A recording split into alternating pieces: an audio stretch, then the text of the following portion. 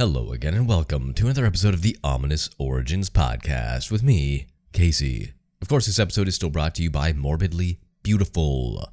Go check out Morbidly Beautiful right now for all your horror needs, from interviews, reviews, top 10 lists, and, well, everything in between. They also have a great library of podcasts, which I highly suggest you check out after this episode here. And before we get started on today's episode, I have some very, very exciting news. Oh, I'm so excited. We got a brand new review. I know they're rare and hard to come by these days, but Barney, 1996, via Apple Podcasts, says, perfection. He goes on to say, after a 5-star review, so thank you for that, I was looking for some lesser-known lore and myths to learn about, and I found this podcast, and Casey has certainly delivered. This is an amazing listen for either at work or your everyday stuff. 10 out of 10 would definitely recommend. Well, Barney, I would 10 out of 10 you as well for being such an awesome person leaving that review. Reviews make podcasts grow. They help the world go round. So every time a new one is left, it makes me feel all warm and fuzzy. So thank you once again, Barney. You are a hero in my mind. But now on to the episode. Today we are continuing our look into the 7 deadly sins. And today we're going to be looking at sloth. So I guess it's kind of befitting that it took me a while to get around to this one, considering the topic of it. Now this is a shorter one. There's not a whole lot of information available about sloth, which is a little ironic, I suppose, given the, again, topic matter. But nevertheless, we will look into this lesser known deadly sin, starting right now. Ominous. Ominous. It is an adjective. Sounds like someone breathing.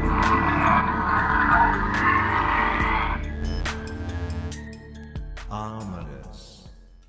I think we're all pretty familiar with the sloth myth or the sloth sin. I think we're all actually pretty guilty, if you will, of doing this ourselves. Out of all the deadly sins, I think the sloth is the most common one to find amongst the general population. Now, of course, most of us have lusted over something or somebody, or we've been greedy at times, or a little gluttonous. But I think given the opportunity, sloth would be the most taken one. If you're given the opportunity to, say, get paid to lay in bed all day or run a marathon, most people, not everybody, but most people will probably pick lay in bed all day. You do nothing, you're lazy, so on and so forth. Everybody has their lazy days. And sloth falls right into that category. It is described as one of the 7 capital sins in Catholic teachings. It is also the most difficult sin to define and credit as a sin, since it's more of an idea than a practice per se. It's been around for, well, as long as there's been humans, essentially. And it's not just about being lazy. It can be spiritual, mental, pathological, and of course, physical. One definition is habitual disinclination, good word, to exertion or laziness. In other words, you're always laying around doing fuck all. Views concerning the virtue of work to support society and to further God's plan suggest that through inactivity, one invites sin. And we have a quote here by Isaac Watts, "For Satan finds some mischief still for idle hands to do." If you think about it, sloth can be sort of like the gateway sin. If you're lazy, well, you might become lustful. You might become gluttonous as well. You know, if you're laying around all day, you might just eat a whole bag of Doritos. Or if you're in 1521, a whole cow or loaf of bread. I don't know really what they would have eaten back then in a gluttonous matter, if anything at all. But when you're bored, you tend to do things that are considered sinful. Masturbation comes to mind, right? So consider this one, in my opinion, as a gateway drug of the sins. But what does the word sloth actually mean in like a literal sense? Well, the word sloth is a translation from the term acedia, which means without care. Spiritually, acedia first referred to an affliction to women, religious persons, especially monks, wherein they became indifferent to their duties and obligations to God. Mentally, sloth has a number of distinctive components, to which the most important is affectlessness, which is a lack of any feeling about self or other, a mind state that gives rise to boredom, rancor, apathy, and a passive, inert, or sluggish mentality. Physically, sloth is fundamentally without a cessation of motion and an indifference to work. It finds expression in laziness, idleness, and indolence. Two commenters consider the most accurate translation of acedia to be self-pity, for it, quote, conveys both the melancholy of the condition and the self-centeredness upon which it is found. Of course, Catholicism has the most to say on this topic, and our good friend St. Thomas Aquinas is back. And in his Summa Theologica, he defines sloth as, quote, sorrow about spiritual good, and as facetiousness of the mind which neglects to begin good. It is evil in its effect, if it so oppresses men as to draw him away entirely from good deeds. So if you're idle and you're lazy, you can't do good. If you can't do good, you're not doing good for God, and if you're not doing good for God, then what the fuck are you doing? Sorry. According to the Catechism of the Catholic Church, sloth goes so far to refuse joy from God and is repelled by goodness. I think that's a bit much, but, you know, I didn't write the book on God, so I don't really have a say here. Sloth ignores the 7 gifts of grace given by the Holy Ghost, which are wisdom, understanding, counsel, knowledge, piety, fortitude, and fear of the Lord. Such disregard slows spiritual progress towards life, to neglect manifold duties of charity towards the neighbor and animosity towards God. It does show up in orthodoxy as well, but it is used as dejection, for the person who falls into dejection will lose interest in life. Yeah, I can see that happening. I think we've all been there once or twice as well. Now, there are some other points here I do want to touch on, and emotionally and cognitively, the evil of acedia or sloth finds expression in a lack of any feeling for the world, for the people in it, or for the self. Acedia takes form as an alienation of the sentient self, first from the world and then from itself.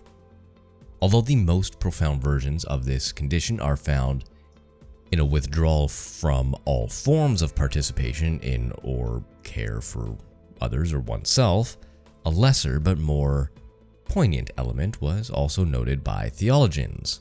From Tristidia, asserted Gregory the Great, quote, there arise malice, rancor, cowardice, and despair. Chaucer, too, dealt with this attitude of acedia, counting the characteristics of the sin to include despair, solemnness, idleness, tardiness, and negligence. The last, variously translated as anger, or warnis, or better as peevishness. For Chaucer, human sins consisted of languishing and holding back, refusing to undertake works of goodness because they tell themselves the circumstances surrounding the establishment are too grievous and too difficult to suffer. Acedia, in Chaucer's view, is thus the enemy of every source and motive to work. Sloth not only subverts the livelihood of the body, taking care for its day-to-day provisions, but also slows down the mind, halting its attention to matters of great importance. Sloth hinders man in his righteous undertakings and becomes a path to ruin, which I think is a little bit much, but hey, I mean, if everybody in the world were lazy, yeah, I mean, I can see nothing getting done and we'd all starve to death. Makes sense. According to Peter Binsfield's classification of demons, Belphegor is the chief demon of the sin, sloth. Good old Belphegor. Christian author and clinical psychologist Dr. William Backus has pointed out the similarities between sloth and depression, saying, quote, "Depression involves aversion to effort, and the moral danger of sloth lies in this characteristic. The work involved in exercising one's will to make moral and spiritual decisions seems particularly undesirable and demanding. Thus, the slothful person drifts along in habits of sin, convinced that he has no willpower, and aided in this claim by those who persist in seeking only biological and environmental causes as medical remedies for sloth." So according to this quote-unquote doctor, you can cure depression by finding God, a biological and chemical disruption of the brain chemistry. Sure. I wouldn't go start booking appointments with this guy anytime soon, but hey, what do I know? Nothing. I'm just a podcaster who regurgitates information that I find interesting. I'm not a medical doctor, so if that wasn't clear enough already, I'm kind of stupid, but that's beside the point here. The point is that sloth can lead to other sins.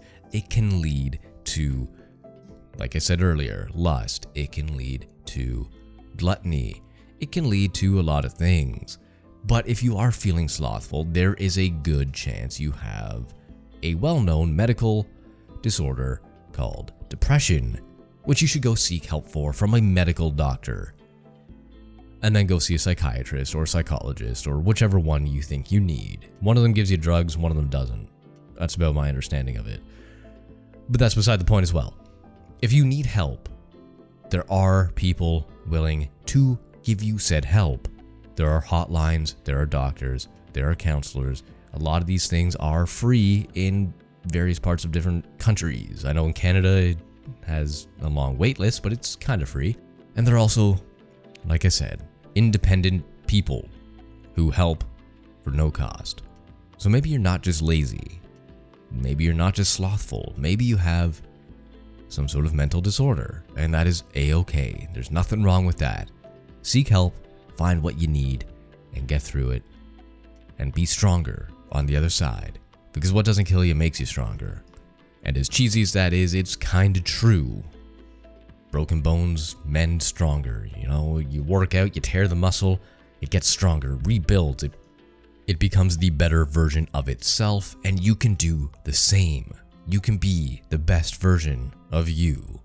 I know this got a little bit deeper than just talking about the 7 deadly sins, but you gotta remember these things were created before people had medical knowledge of these disorders. So the people who were banished and called slothful and were ostracized from society, they probably had depression. And a lot of you might feel the same way. There's nothing wrong with you. Just get the help you need, and you'll be back on your feet in no time. We've all been there. But that does it for me today. If you did like what you heard, please feel free to leave a review on iTunes, Apple Podcasts, and any 5-star reviews will be read out on the show, just like Barney's today. Great guy. Great guy. And I will compliment you forever if you leave a 5-star review. So, well, at least until the end of the episode. So thanks again, Barney, for that. You can also follow along on social media, on Twitter at Horror Shots Prod is in production, on Instagram at Ominous Origins Pod, or on Facebook at Horror Shots. So, until next time.